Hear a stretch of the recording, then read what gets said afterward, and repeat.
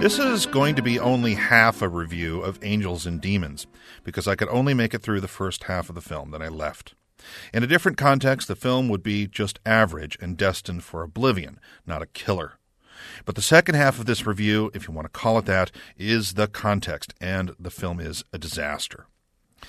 Angels and Demons, the follow-up to the blockbuster based on Dan Brown's novel The Da Vinci Code, is actually from the previous book by that author.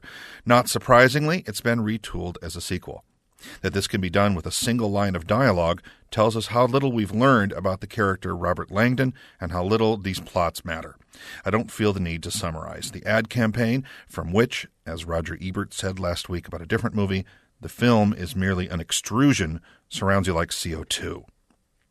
Langdon is played once again by Tom Hanks, sort of a modern James Stewart, for his image as a kind and well-liked actor, lauded by his peers, loved by audiences, who takes roles about people.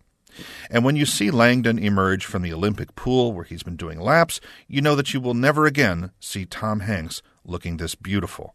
Now he will begin to age into a different kind of beauty as that youth fades. And unfortunately, for this important transitional moment in a really wonderful actor's career, he has fallen into the hands of the worst director in America. That man is Ron Howard, also lauded multiple times by the Academy and big box office for films like Apollo 13 and just last year, Frost Nixon.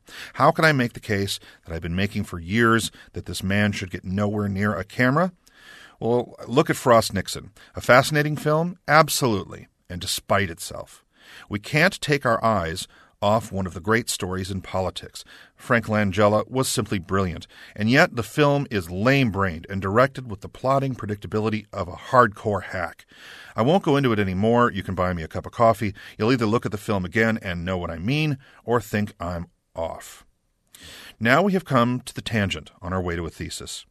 Howard is the worst director now working for the same reason that the new Star Trek film is a big fat gas bubble from an American mainstream cinema that's on its way to the bottom, ultimately to be replaced by something better. Look, I'm on record with a very positive review of Star Trek, in an antic, ironic sense. I admire the film for its genius as a political act. If politics is the art of the possible, director J.J. Abrams was maybe the only choice in the world to make a film that pleased just about everybody. And in a deep sense, if we examine our hearts, nobody. Because Abrams, like a much more naturally gifted Howard, has made a film to sit on the very short shelf with the very most cynical acts of compromise in the movies. Again, no time to elaborate, and again, I had fun at Star Trek, but check your instincts. Either I'm right or I'm jaded. And right now, I think I'm both. Every constant moviegoer goes through a period in which he or she has seen so many terrible new films in a row, he temporarily loses his faith in the whole ball of wax. I'll get over it by next week, I promise. But for now, this thesis. Real directors do not compromise. Never mind the auteur theory that says directors are the only author of a film. And never mind film is a collaborative art, which says they're not.